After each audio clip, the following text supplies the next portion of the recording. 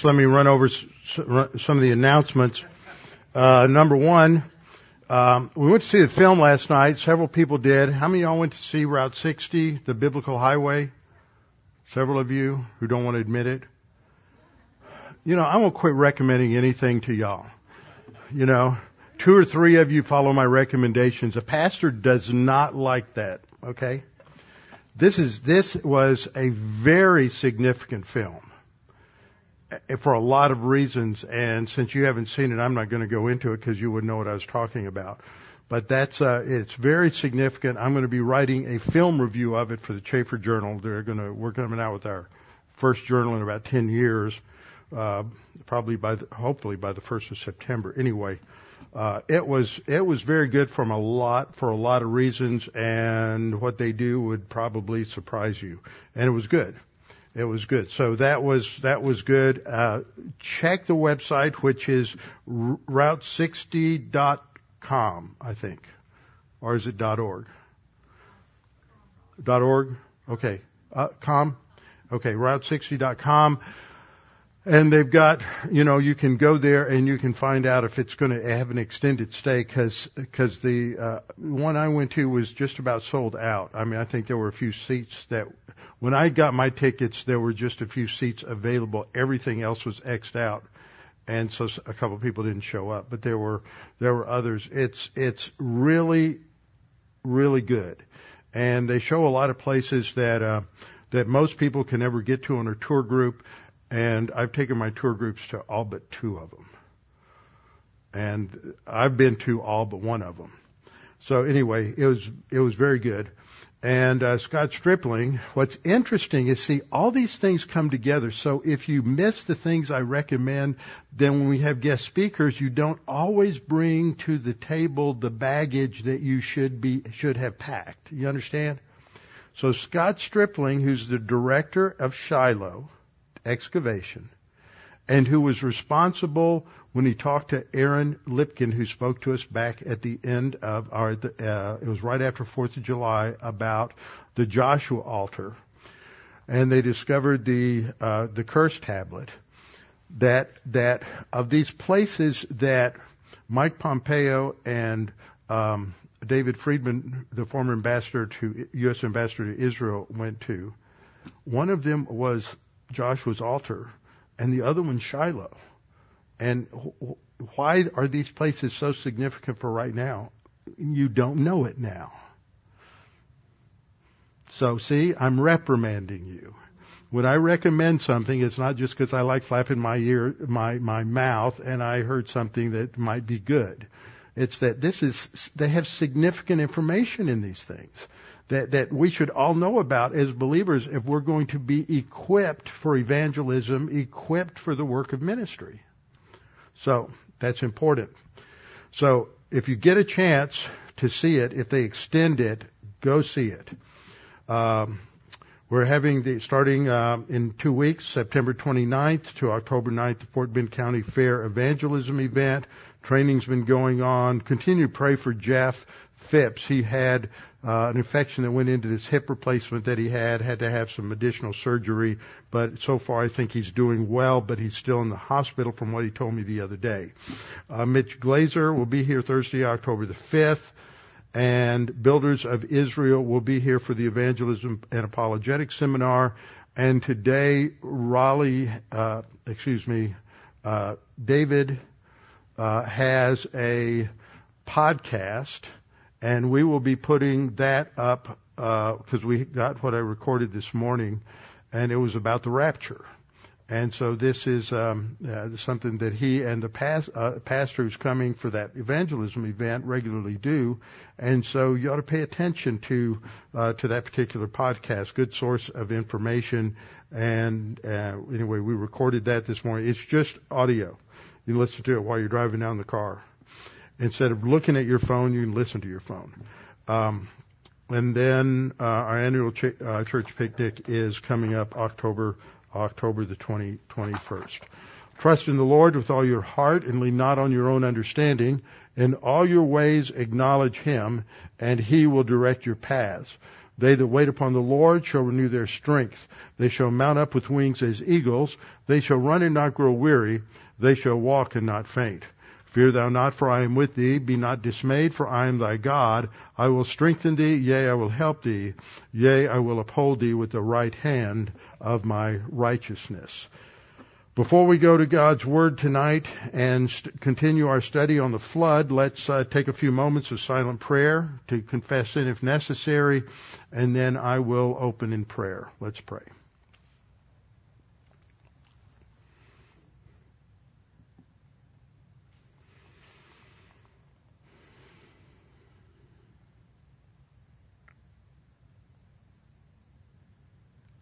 Father, we're so grateful that we can come to you in prayer, that we can trust you with the requests that we bring before your throne of grace.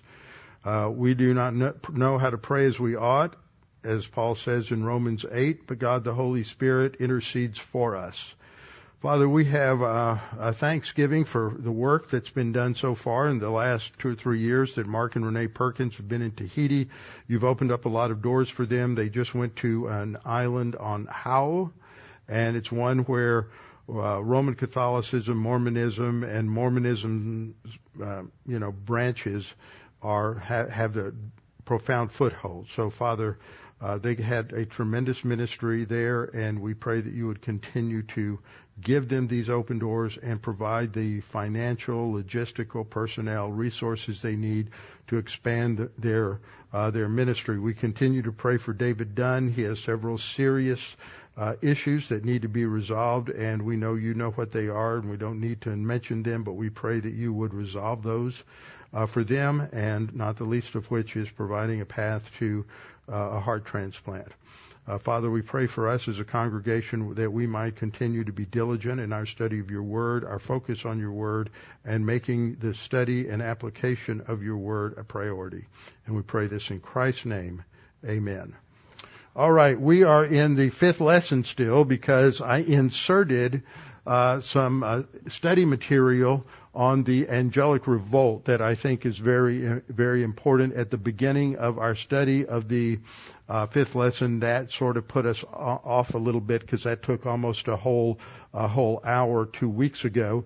So we are continuing to look at the flood, some fascinating information I'm going to share with you tonight, and then attacks on the flood history, because it's under attack. The world out there does not believe the flood was real. It does not believe there was a worldwide flood. It does not believe that Noah was a historical character. They believe it was all myth, just like just like flood legends in pagan cultures.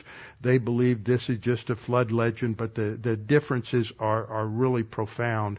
The details, God is in the details, and we have too many good details in the Scripture that we need to deal with. So that's what we're going to be looking at this evening. Here's our timeline. We're not going to go through it again tonight, but you guys be rehearsing this. This is very important. I'll tell you about some other things going to be that we're going to relate to this. And so we just go through the whole thing and just be reminded of it. We have in the Old Testament the creation, fall, flood, Tower of Babel. Then we have the Exodus, and then the conquest, we're marching, and then we have the period of the kings, the united kingdom first, and then the divided kingdom. And then we have the exile, where because of idolatry, Israel is kicked out of the land. So there we have 11 Old Testament events, and I went through those in about 20 seconds. And you've got the framework for understanding the Old Testament scriptures. Now, let me tell you one little reason this is important. If you have, and I know many of you do have Jewish friends, and if you talk to them, they don't know anything about the Old Testament. They don't study. The rabbis don't study. If you're a rabbi and you go to seminary, what do you study? This is a quiz. I think I heard somebody say the Talmud. That's what they study. They study the Talmud. They study the Mishnah, which are rabbinical commentaries that were written after the New Testament period. The Mishnah was first written down. It probably reflects oral tradition for many years, and accurately so. for probably many centuries, 3 or 4 centuries at least prior to 200 when it was codified. And then you have the Talmud that was written about 3 centuries later that is a commentary on the Mishnah. And that's what they studied. They don't know the Bible. One of the things I'm going to talk about Thursday night is that we listened to a rabbi, and I'm not going to mention his name because I don't want it transcribed, because if it's transcribed, then Google's going to pick up on it, and I don't want to have that people searching, because he's very popular. So I don't want people who search on his name ending up on Dean Bible Ministries' website and, creating problems for Friends of Israel. So anyway, we listened to this rabbi, and it was very clear because of some things he said. For example, he said, have you ever wondered why God put us into a world with all these problems and all these troubles? What's wrong with that? Do I have to go back to lesson 1 in Interlock to start all over again? Did God put us in a world with a lot of trouble and pain and suffering? No, he didn't. He put us in a perfect world. And then a little while later, he mentioned that Cain and Abel were both born in the Garden of Eden.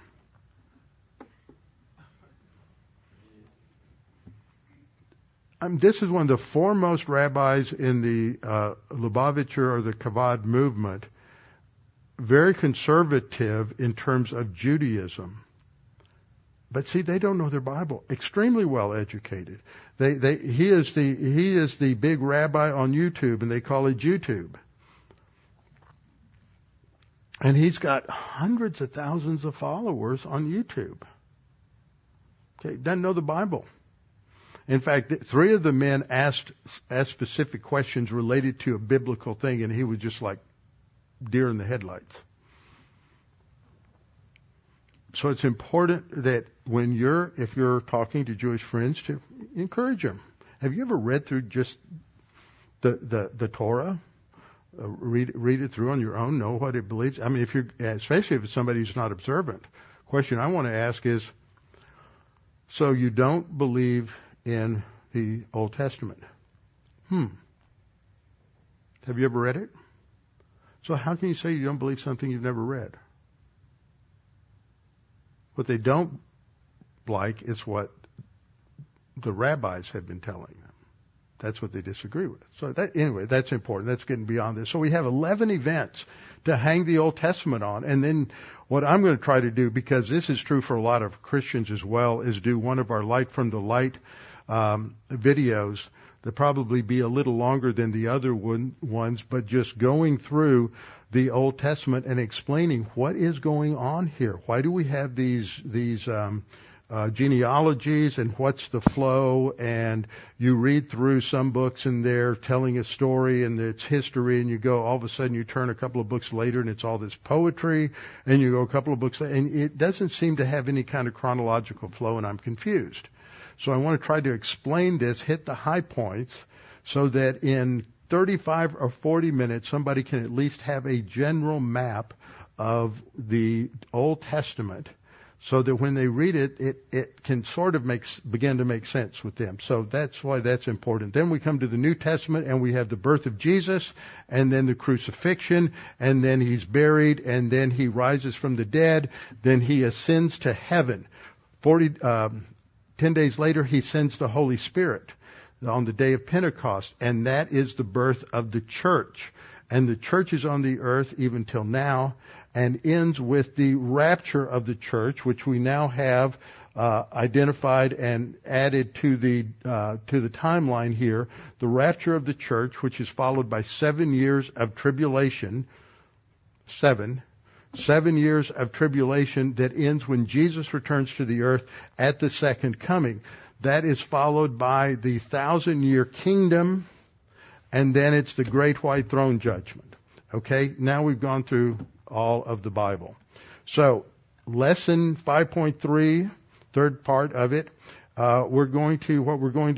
we finished up with last time, and I'm going to go back and add some more things tonight, is talking about the depth of the flood, the extent of the flood, and was it a local flood, those kinds of issues, because a lot of people believe that. In fact, somebody was asking me some questions related to the gap view. I've talked to you before about there's an old Earth gap view and there's a young Earth gap view. And one of the comments, he was just trying to figure this out because he was always taught the old Earth gap view. And the problem with the old Earth gap view is, why do you have long numbers? Why do we have to go with an old age? What is that based on? And there's a lot of material, scientific material. Most of it is dealing with a lot of physics that's way beyond and way beyond my background and my ability to comprehend it, that deal with these issues related to the ways in which dating mechanisms function and why they're wrong, and that they are inconsistent. They give contradictory evidence. So there's no real solid evidence that the Earth really is older than what the Bible claims. And if you're going to grant them that authority, you've already begun to compromise, because you're not judging science by what the Bible says. And so that's very important. But what's interesting is all of these old Earth gap guys, the one who started it in Scotland, the theologian there, his name escapes me right now, I've mentioned it before, but from him to Pember, who wrote Earth's Earliest Ages, to several others, they all held to a local flood. Why would they hold to a local flood? Because you only have you have these multiple layers that are laid down by one cataclysmic event. It's either an ice pack in the period between Genesis 1:1 and 1:2, or it's the flood. You don't have evidence of two major worldwide watery cataclysms. You only have one. So if you're going to put that into the period between Genesis 1:1 and 1:2, what do you do with the worldwide flood? Well, you turn it into a local flood. And as we're going to see tonight, that just doesn't fit the evidence. So we're going to look at that, and why would you need to have an ark that's this big if it's just a local flood? Just herd the animals, and you got 100 years to get them out of the Mesopotamian valley. So you can easily get them to higher ground. So it can't, and we're going to go through that. Anyway, so we'll look at that. And how did these old Earth ideas become popular? We'll talk about that a little bit. And then the commentary provided by the Apostle Peter. And the emphasis here, this is why this is called interlocked, is we're going to New Testament passages that treat the Noah's flood as a literal historical event, exactly as it's written in Genesis. And so if you say that's all myth, then you're eviscerating several passages where Jesus affirms the narrative of Noah, where Peter affirms the narrative of Noah, where it's mentioned by other writers of the New Testament. And so the Bible is interdependent. And if you start taking places and saying this really isn't true, then that affects other places in the Bible as well. Everything hangs together or it falls apart. So we'll look at that and how all these teachings then became so popular for churchgoers today. Then we'll come back and wrap it up with 4 topics.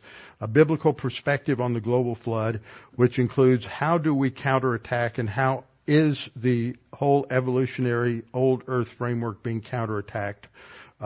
Evidence for an ice age, how did that happen? And the result of the flood is an unstable and changing climate.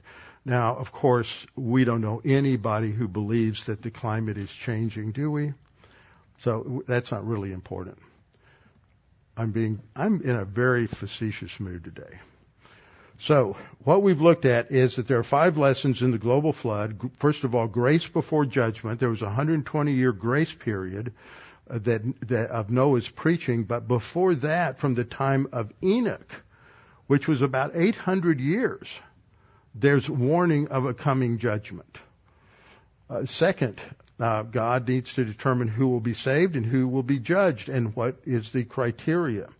Third, he demonstrates and shows as a picture of spiritual salvation is that there's only one way to salvation, and that's pictured by the ark. There's the only way to survive the flood, God's judgment, is the ark.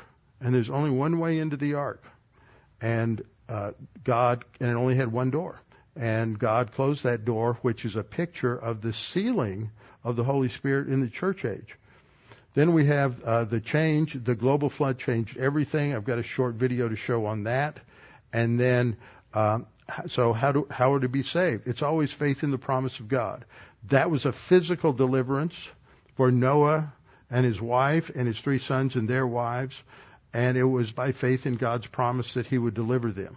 And that is a picture of the fact that we are saved because we look at the cross and we believe that we are saved by Christ's death on the cross for us. So this is a picture of salvation. The ark is a picture of how God judges and saves. And it is a type or a picture of how Jesus judges and saves. That's on page 10 of the lesson. So the question is asked, was there such a thing as a worldwide flood that destroyed the earth? Was it really historical? Was Noah a real person? Did this actually happen? Is this history? Or the liberals, the religious liberals, reject the authority of the Scripture? Who else rejected the authority of God's Word? Lucifer. And then Eve and Adam. So they reject the literal historicity of the of the Scripture, and deny that all of this is history. So one of the ways that we have evidence of it that is tainted, of course, because what it is the people have repeated the story from generation to generation without the correction from God, and so it morphs into different forms. You have a description of a flood in the Gilgamesh epic that's an Akkadian or Assyrian story about, and Noah is Utnapishtim, and his ark is a cube. Well, a cube is not seaworthy. If you have probably if you have 20-foot, 30-foot waves, a cube is going to roll. So people aren't going to do very well in trying to survive in a cube, so it's not seaworthy. But there have been nautical engineers who designed ships who have said that the ark is incredibly seaworthy and could handle these tsunamis that would be 150, maybe 200 foot high with their waves. So you have these pagan accounts that are the result of the descendants of Noah. We looked at that last time. Now, the depth of the flood water and the duration of the flood we began to look at that last time. We saw that the Scripture says that the water was over the mountains by at least 15 cubits, which would be, the standard cubit is about 18 inches, so that would be at least 22 feet. Now, remember, the mountains prior to the flood are not the same mountains that we see today. People always make these mistakes. The earth that then was perished. The land that then was perished. There were these huge tectonic plate shifts that changed the entire topography, so that we can't look at the world out there today and say, that was the way it was before the flood. This is a classic mistake, because you'll have local flood advocates who will say, well, how in the world could Noah get all the animals onto the ark? They've got to travel a long way. How did they get there from Australia? How did they get there from North America and South America? Well, you're assuming that the land masses were identical before the flood as after, because you've got a local flood. But if it's a worldwide flood that has these massive uplifts and these tectonic shifts, then the continent's completely reshaped. And so the world that then was, as Peter says, perished. And so you can't extrapolate from what it looks like today to back then. In terms of the depth, it says the waters prevailed exceedingly on the earth in Genesis 7:19, under the whole heaven. All the high hills under the whole heaven were covered. And if you go through and you read Genesis 6, 7, 8, and 9, you need to circle every word that is all or whole or every. And these are repeated in every other verse just about to emphasize that the flood was worldwide. So here are some basic questions. Was the flood local or worldwide? If the flood was local, why did Noah need to build such an enormous ark? He could have just walked to the other side of the mountains, or he could have taken the animals to the other side of the mountains or the other side of the river or wherever, but he could have taken just a few months, and he could have moved away from the local flood. And what they usually set forth as a local flood is that there's a flood in the Mesopotamian basin. Okay, that's the area of modern Iraq, where you have the Euphrates River that runs somewhat through Syria and then Iraq, and then the Tigris, and that runs through Iraq. And there's this big flood and water, it goes downhill. So all he has to do is go to the high ground. So why does he need to build an ark? Second, if the flood was local, why did God send the animals to the ark to escape death? They could have just gone in another direction and gotten away from the flood waters, and they would have survived. And why did he even have to save those animals? Because there were others like them in other locations that would have survived, because there wouldn't have been a flood in other places on the earth. Third, if the flood was local, why was the ark big enough to hold all the kinds of land vertebrate animals that have ever existed? Now we're going to address that. I'm not going to go to all the detail. There's a new book out, or it's not a new book. It was originally published 2009 by Andrew Snelling, who is a well-known creation scientist, and it's filled. I looked through the appendices, and I can't understand even a clue what the charts are talking about. I'm not a science guy, but this guy is. And what he has done is he's gone back and he's done an update he hadn't revised what Morris and Whitcomb did. He's just rewritten the whole topic in a book called The Genesis Flood Revisited. And the second edition came out last year in 2022. And it's huge. It's about this thick, and it has almost the dimensions of my laptop.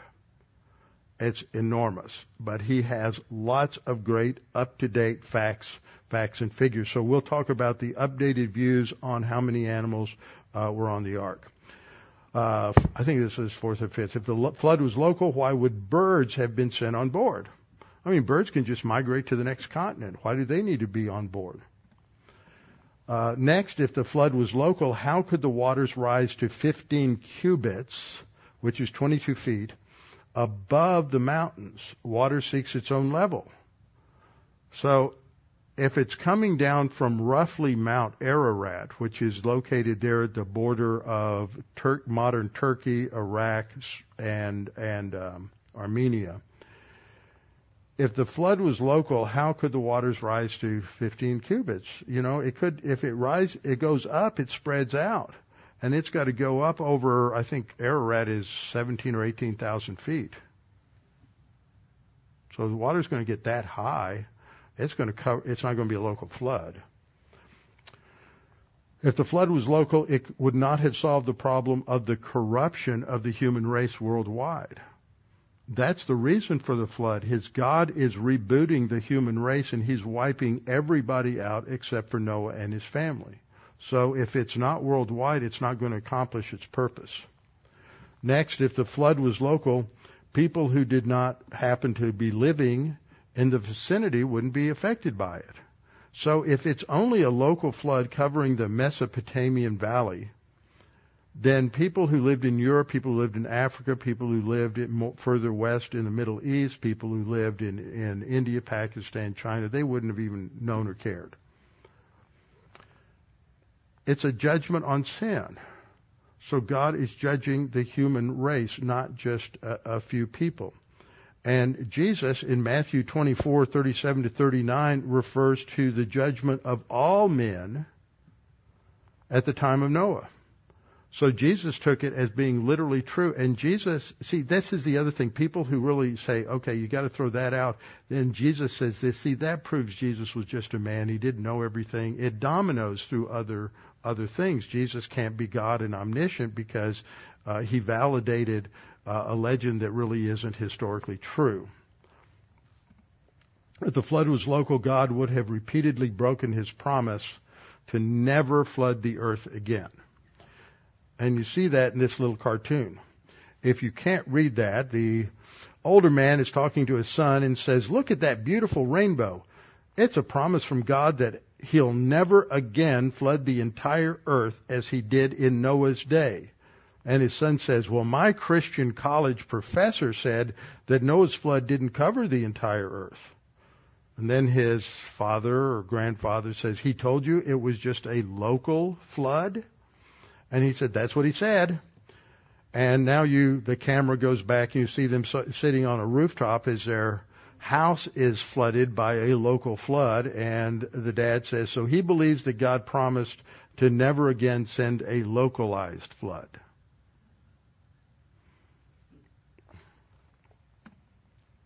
So here's a chronology of the flood. And it begins, Genesis 7:11. They enter the ark on the 10th day of the second month, and they wait 7 days.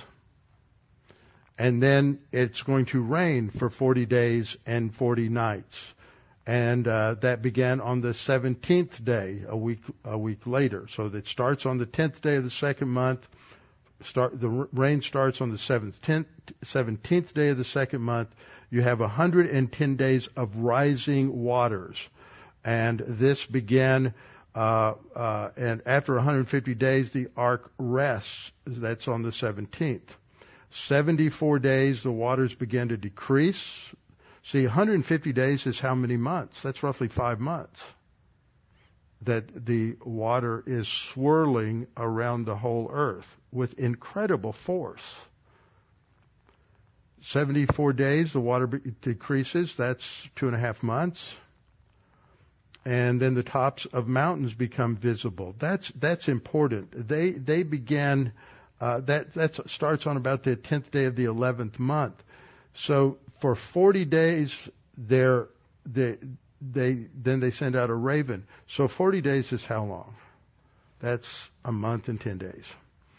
Now, what's interesting is the raven doesn't really find anything. So 7 days later, they send out the first dove, and the first dove doesn't find anything. Then he sends out second dove, and then the third dove by the 10th of the 12th month. So now we've gone from, let's see, the tops of the mountains becoming visible is on the 10th. So it's gone from, let's say, the first of the 10th month to the first of the 12th month. So that's gone about 2 months. The reason I make that point is the third dove comes back with an olive leaf, not an olive branch, but with an olive leaf. And studies show that it takes about 4 to 6 weeks for a new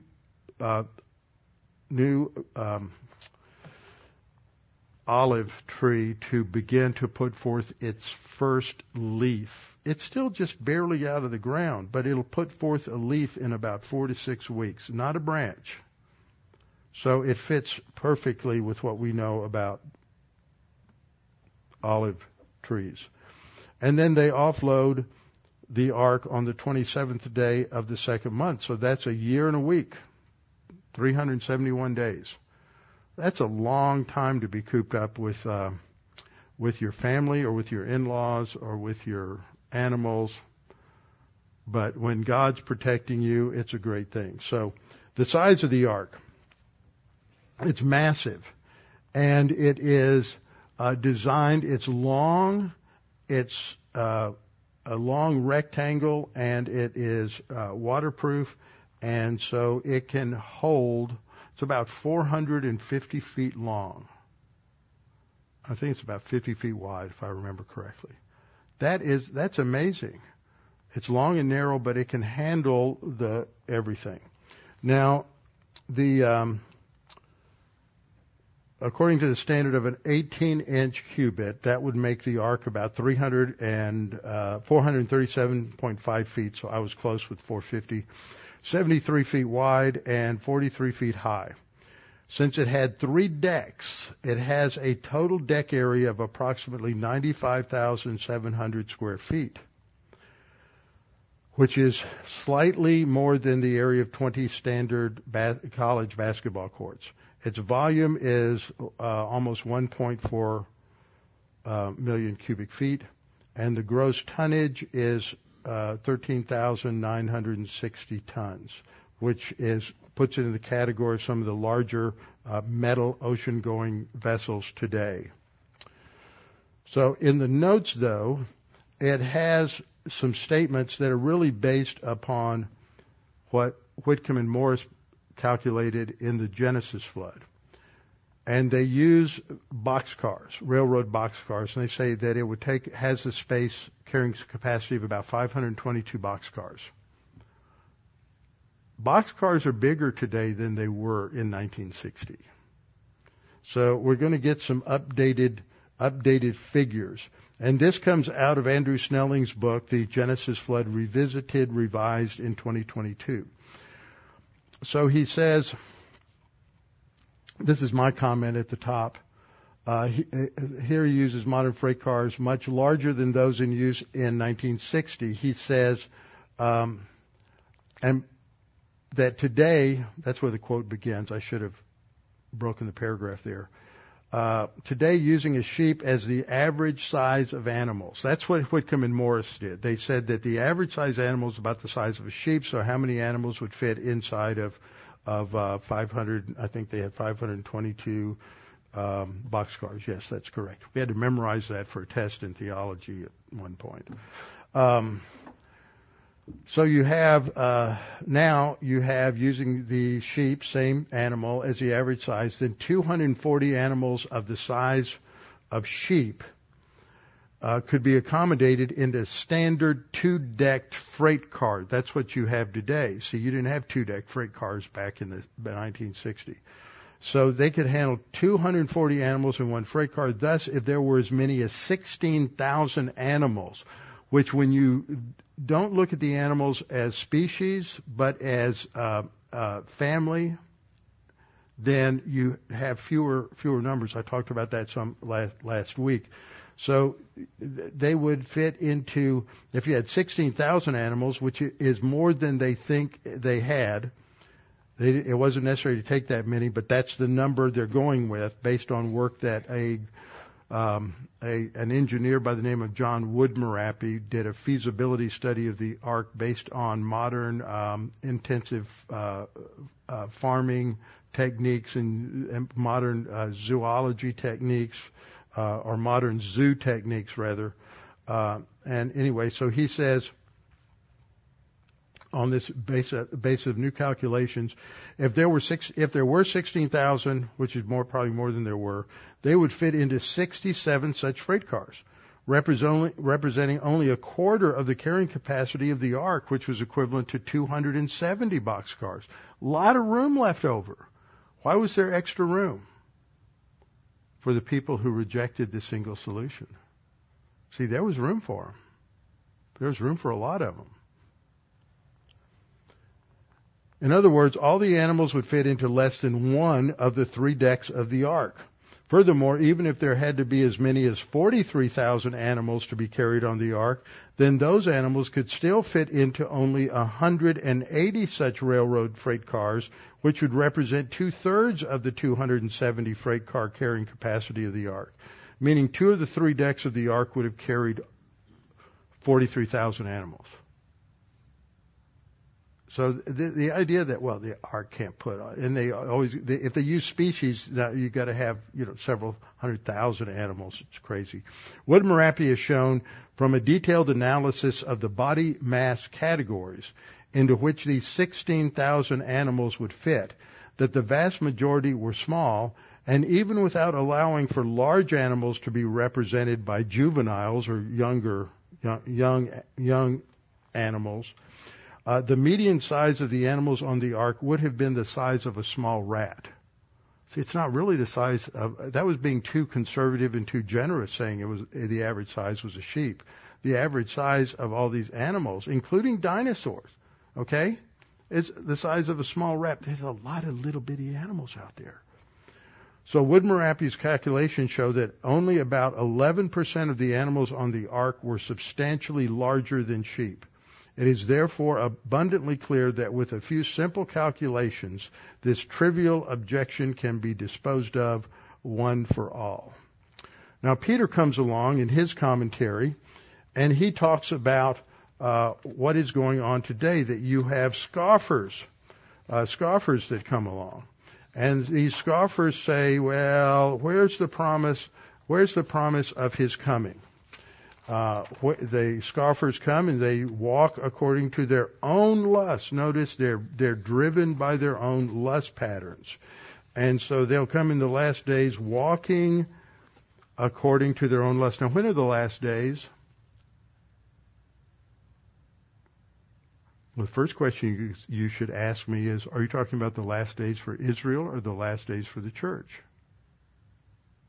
The next question is, don't you mean that the last days of the church, then that's the entire church age because of the doctrine of imminency. So, this is in this church age. That's what he's talking about. And then they say, where's the promise of his coming? Jesus said he was going to come back. It's been 2,000 years. Well, where is he? Oh, you just believe those legends and myths because you're some fundamentalist. And their argument is, since the fathers fell asleep, in other words, since way hundreds of thousands of years ago, everything continues as it did from the beginning. In other words, there's no cataclysms. Everything continues the same way. This is the principle embodied in uniformitarianism. Uniformitarianism is the fundamental controlling principle in modern geology. Now, I understand that today now they are recognizing there must be cataclysms, so it's called punctuated cataclysms. But the general thing is we can then, if we measure a rate of decay, now I'm going to tell you something that's not in the notes, but it's fascinating.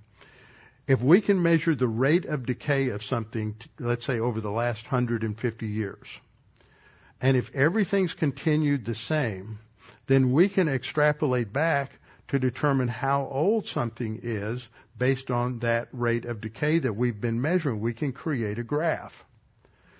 So the guy Tom Barnes, who was the head of the physics department at University of Texas of El Paso back in the 70s, and I heard him deliver a lecture on this back in about 1978, and he had written a paper on this, that they've been able to measure the strength of the Earth's magnetic sphere since the days of Lord Kelvin. So that's mid-1800s. So for about, at that time that he did this in the early 70s, it was about 120 or 130 years that they had data on measuring the strength of the Earth's magnetic sphere. And so it was declining at a certain rate. And so if they took that rate as a constant and then extrapolated backward, they could determine how strong the Earth's magnetic sphere would have been in 10,000 BC. What he discovered was in 10,000 BC, the Earth would not have been able to support life at all because the pressure would have been too great. 20 to 30,000 BC, the Earth would have imploded. Well, that's interesting. Well, we believe that uniformitarian, that really works with carbon-14 and with potassium argon, but it doesn't work with other things. They have to cherry pick the data. And a lot of the data just doesn't fit. And there are two, if you're a physicist and you understand all these complex issues related to decays and all of these other things, then you can look up, there are two books published by ICR in the 80s and 90s called The Rate Project, R-A-T-E, R period, A period, T period, E period. And you have to search for them. They're out of print. And they were studies by scientists using the assumptions of uniformitarianism, and they looked at all of the dating mechanisms and everything and discovered that there were so many inconsistencies and gaps in the conclusions that did not fit. More often, they never fit anything in terms of an old earth. So the assumptions of uniformitarianism are slowly falling apart, because if they're not true at all, then we have no basis for saying that the earth is older than what the Bible claims. Peter says in verse 5, "For this they willingly forget." It's their volition. They're rejecting, they're suppressing truth in unrighteousness, what Paul says in Romans 1:18-21. "This they willfully forget, that by the word of God the heavens were of old, and the earth was standing out of water and in the water." And that's talking about what happens in the first part of Genesis, where it says that God separated the waters above with the firmament from the waters below. And that's talking about the first day of creation, when God separates the waters. "By which," this refers to by which those waters that were above the world that then was existed perished, being flooded by water. "But the heavens and the earth, which are now preserved by the same word, are reserved for fire until the day of judgment and the perdition or destruction of ungodly men." So Peter is talking about three things. He's talking about the world that then was, that is the pre-flood world. The world that then was perished. And then he says the heavens and the earth which are now. That's the second category. And then there's a future, the day of judgment. So here's the chart that's in your notes. And here we have creation to the fall is a perfect world. These ages are not according to scale. Then you have the fall to the flood, is the ancient world that perished. And then you have the present world, and it will end in a judgment of fire. And then there will be the final judgment. Righteous people will be saved, ungodly people will be destroyed, and evil will be completely dealt with. Here's another chart. So how the idea that the world has been the same since the beginning became popular. How did this idea, the world has been the same since the beginning, how did that become so popular? And there's some really good information on this in your notes, and you should read this. It starts with a lawyer, a wealthy lawyer named Charles Lyell. And he is the originator of uniformitarian geology, which if you took any geology in high school or in university, this was what you were taught.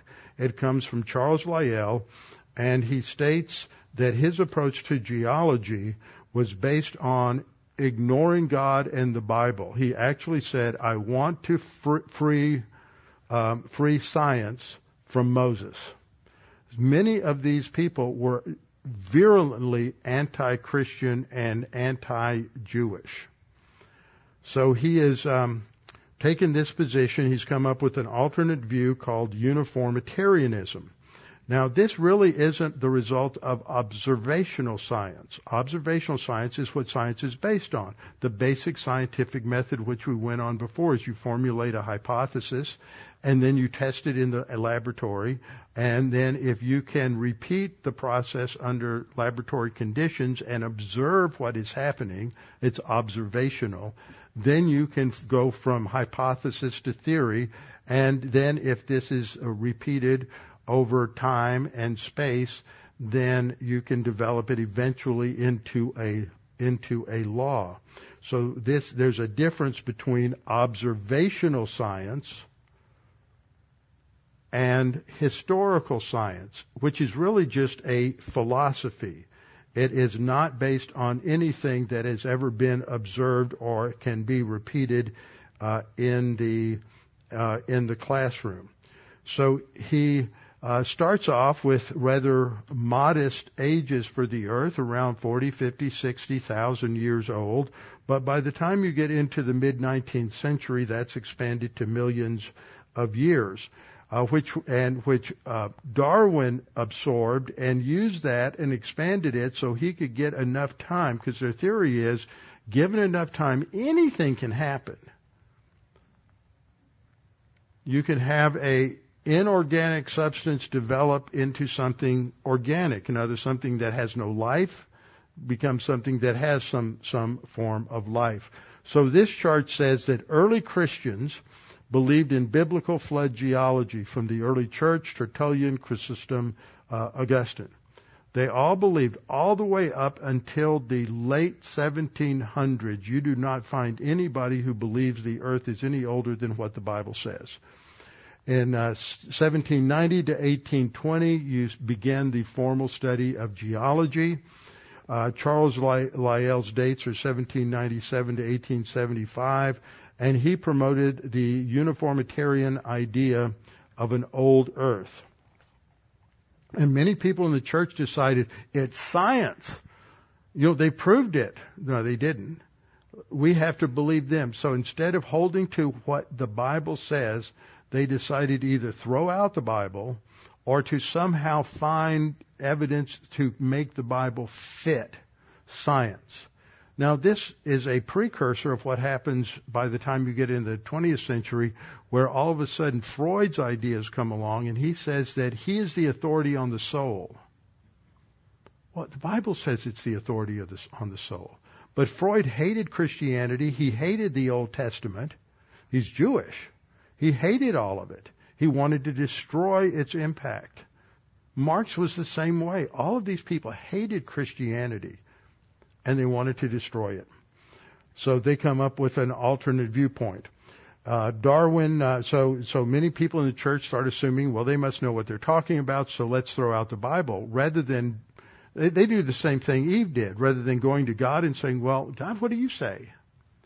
They just automatically assume, well, God must be wrong. The Bible must be wrong. Because people inherently don't want the Bible to be true, because that means they're going to be held accountable for their sin. Historical science is not neutral. Their starting position is to ignore God. Lyell's starting position was, we need to get rid of Moses. Everything, we can figure it all out without the Bible. And so on a pagan worldview, there's no such thing as a creator. Nature sustains itself. Creation sustains itself by itself. So and man is just a product of time plus chance. He's just an accident. So everything is always working according to these same standards. Biblical worldview, God's the ultimate authority. The Bible is God's revelation to man. The Bible is true. God is the creator. Everything else is a creation. And so we have to go to God's word first. And so there we have the timeline, creation, a perfect world until sin, and then ancient world, and then the present world. What happens is people fall apart on the concept of sin. They don't like the concept of sin. Makes us accountable.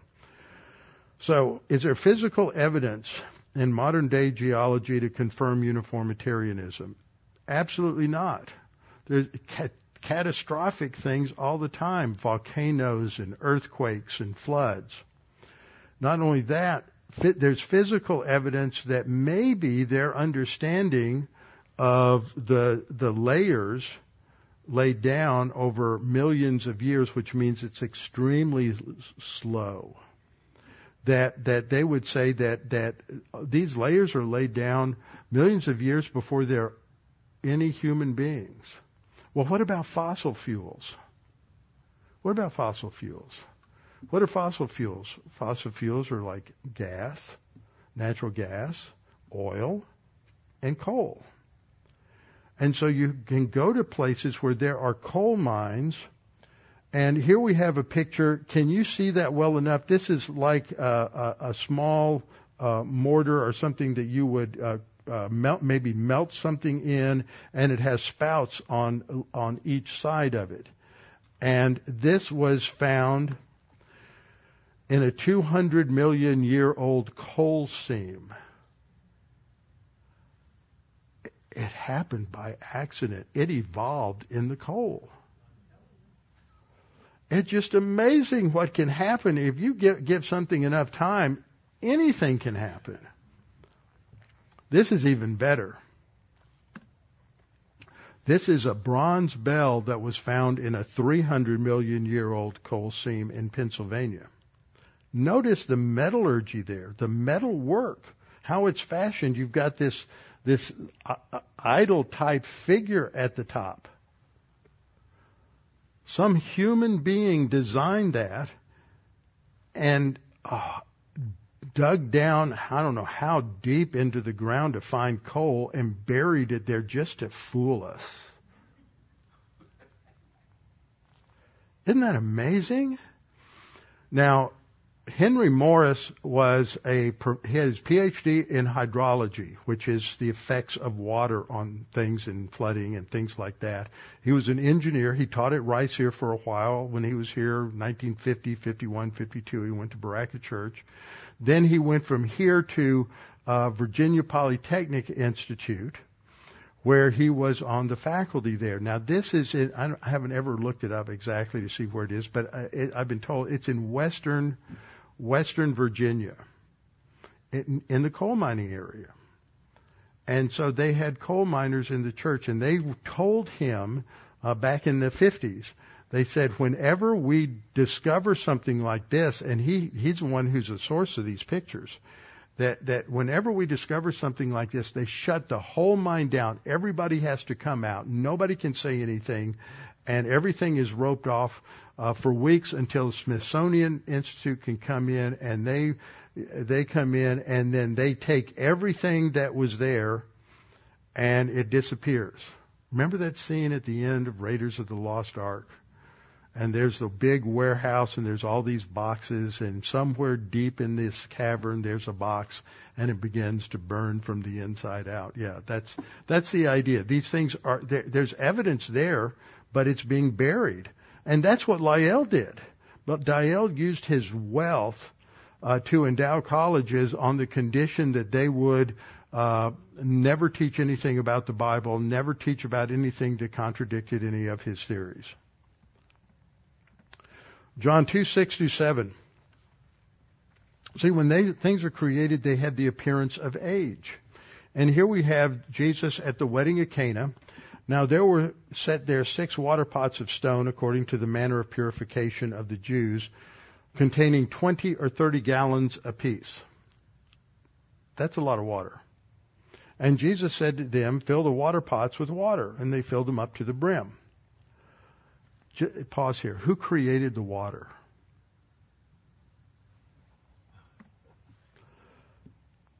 And Jesus said to them, draw some out now and take it to the master of the feast. And they took it. When the master of the feast had tasted the water that was made wine and did not know where it came from, but the servants who had drawn the water knew, the master of the feast called the bridegroom, and he said, every man at the beginning sets out good wine, and when the guests get drunk. I corrected the translation. Then the inferior. You've kept the good wine until now. I mean, everybody's getting pretty roasted here, and now you're coming along and you're giving them the good wine. So it's good wine. Jesus turned the water into wine. He still turns water into wine every day. It just takes a little longer. But he did this in just a couple of seconds.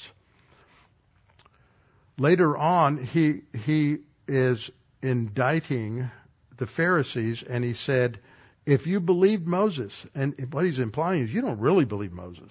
If you believed Moses, you would believe me. You would believe what he wrote about me. The problem is they don't really believe what's in the Old Testament. And this isn't something new. He says, but if you do not believe his writings, how will you believe my words? So now we come to a biblical perspective of the global flood. What should we do? How should we deal with this? What does the Bible actually say? We go to Genesis 1:6-8, which I referred to earlier. And there God said, let there be a firmament in the midst of the waters, and let it divide the waters from the waters. So you have the diagram up here. There's upper waters, and then the sky or the atmosphere, and lower waters. Now, there are some scientists who are creation scientists. Russell Humphreys, who worked out at Sandia Labs for many, many years, working there on lots of scientific research for the government, is a well-known physicist, and he's written a book called Starlight in Time.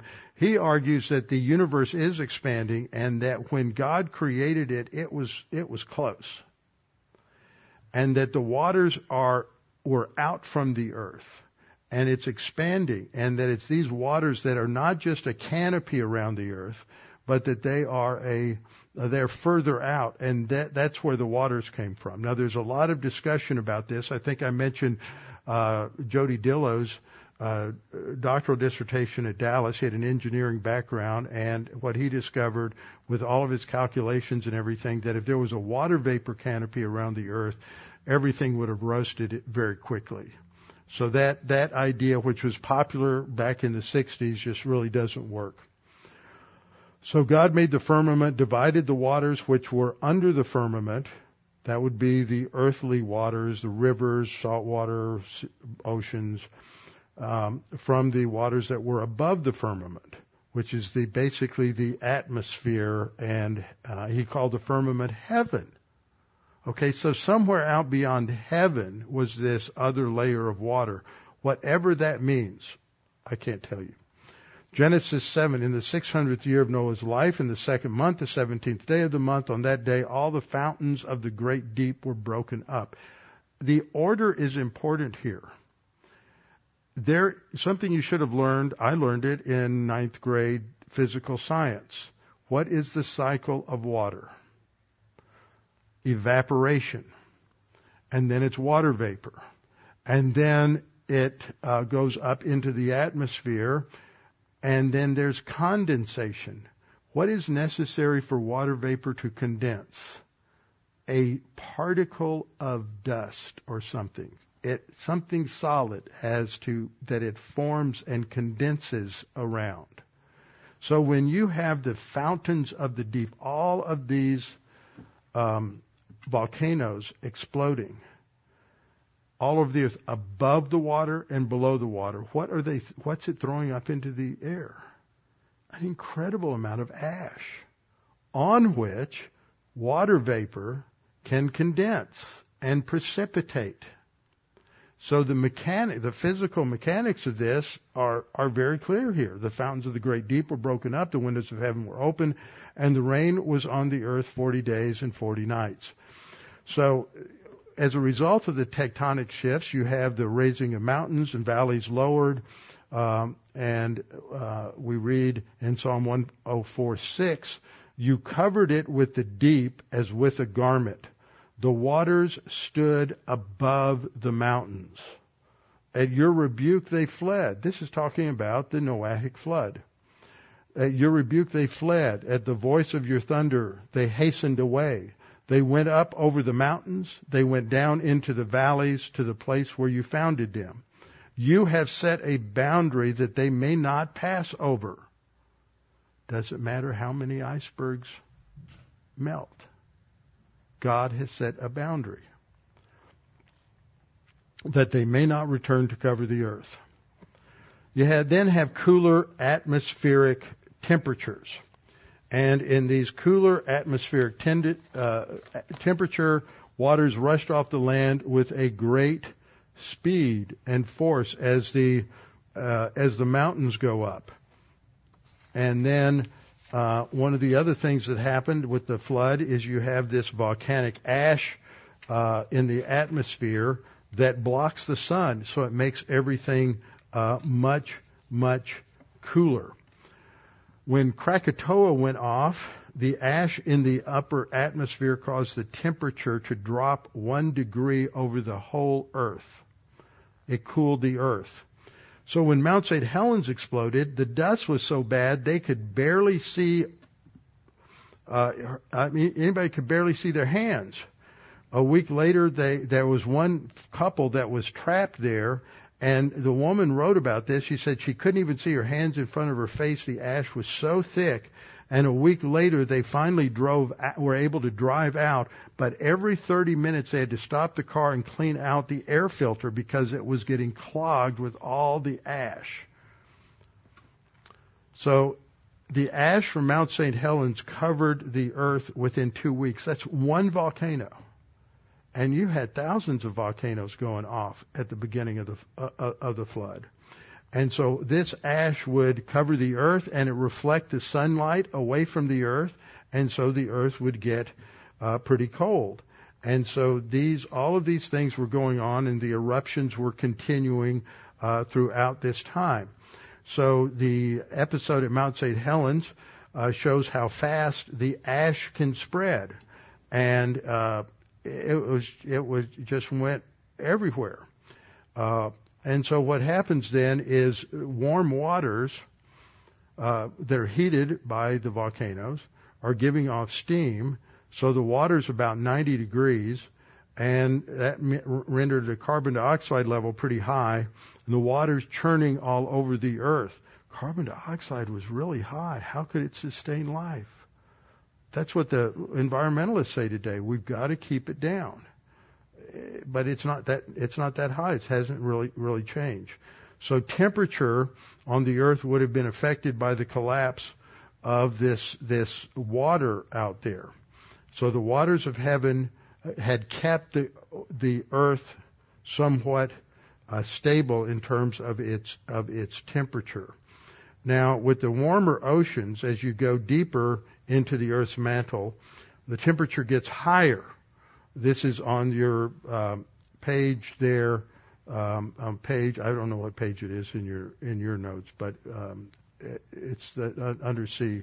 They say it's probable that after the flood, the oceans would have been much warmer than they are now, for two reasons. Number one, as you go deeper into the Earth's crust, it gets hotter. So you had all this volcanic activity that heated up the water. And that's the second reason. So the fountains of the deep, the erupting volcanoes, all raise the temperature of the water. So this is the diagram. Lava heats up the ground, lava heats up the water, and the result is it puts up this ash cloud. This sets the stage for an ice age. And so you need warm water and moist air to hit the cold air in the upper atmosphere to form ice. And as a result of that, the ice comes down, and it would have covered the poles first and dropped down. So the ice ages, there was a really unstable atmosphere and weather for probably about 1,000 years after the flood. Think about that. And I think we're still seeing a lot of climate change today. It's like, let's say you took a 200-ton boulder and dropped it into a rather sizable pond. Right near the center where the rock hits the water are going to be the tallest waves. There are going to be shorter distances between the tops of the waves, but as it spreads out from the center, the distance between the tops of the waves gets greater, and the waves are less high, and the valleys are less low. That's like the flood hits the earth, and it has this massive impact on the climate. And the climate is just going crazy the first 100, 200 years, and then it gradually levels out. So in those first 200 years, you're getting huge temperature variance, and that's when you create these ice ages. And the further away you get from the time of the flood, the more it levels out. And the climate change we see today is way out from that center, which is 5,000 years ago, but it still has these fluctuations. But you can't talk about that because nobody believes in the flood, nobody believes in the Bible, and so they operate on a false assumption. So to create an ice age, you need continental uplift, three things: continental uplift, cooler atmosphere, and uniformly warm oceans, which then helps to create this ice age. One creation scientist estimates that this ice age would have lasted about 700 years. So if the flood occurs about, I'm just throwing out general number here, but probably about 30. Well, if you go with the Masoretic text numbers, about 3200 BC. If you go with the Septuagint numbers, it would be about 4300 BC. And so it goes 700 years. So that, by then you're into the time of who? Let's say it's 3200. 700 years later is 2500. You're getting close to the birth of Abraham, right? That's about 2200. So there would have been a lot of large, frequent snowfalls in many areas. There would have been longer and colder winter periods and shorter and milder warm seasons or growing seasons. And many parts of the north and south would have experienced much larger polar ice caps and glaciers than what we have today. Job 38:29 and 30 says, "From whose womb comes the ice and the frost of heaven? Who gives it birth? The waters harden like stone, and the surface of the deep is frozen."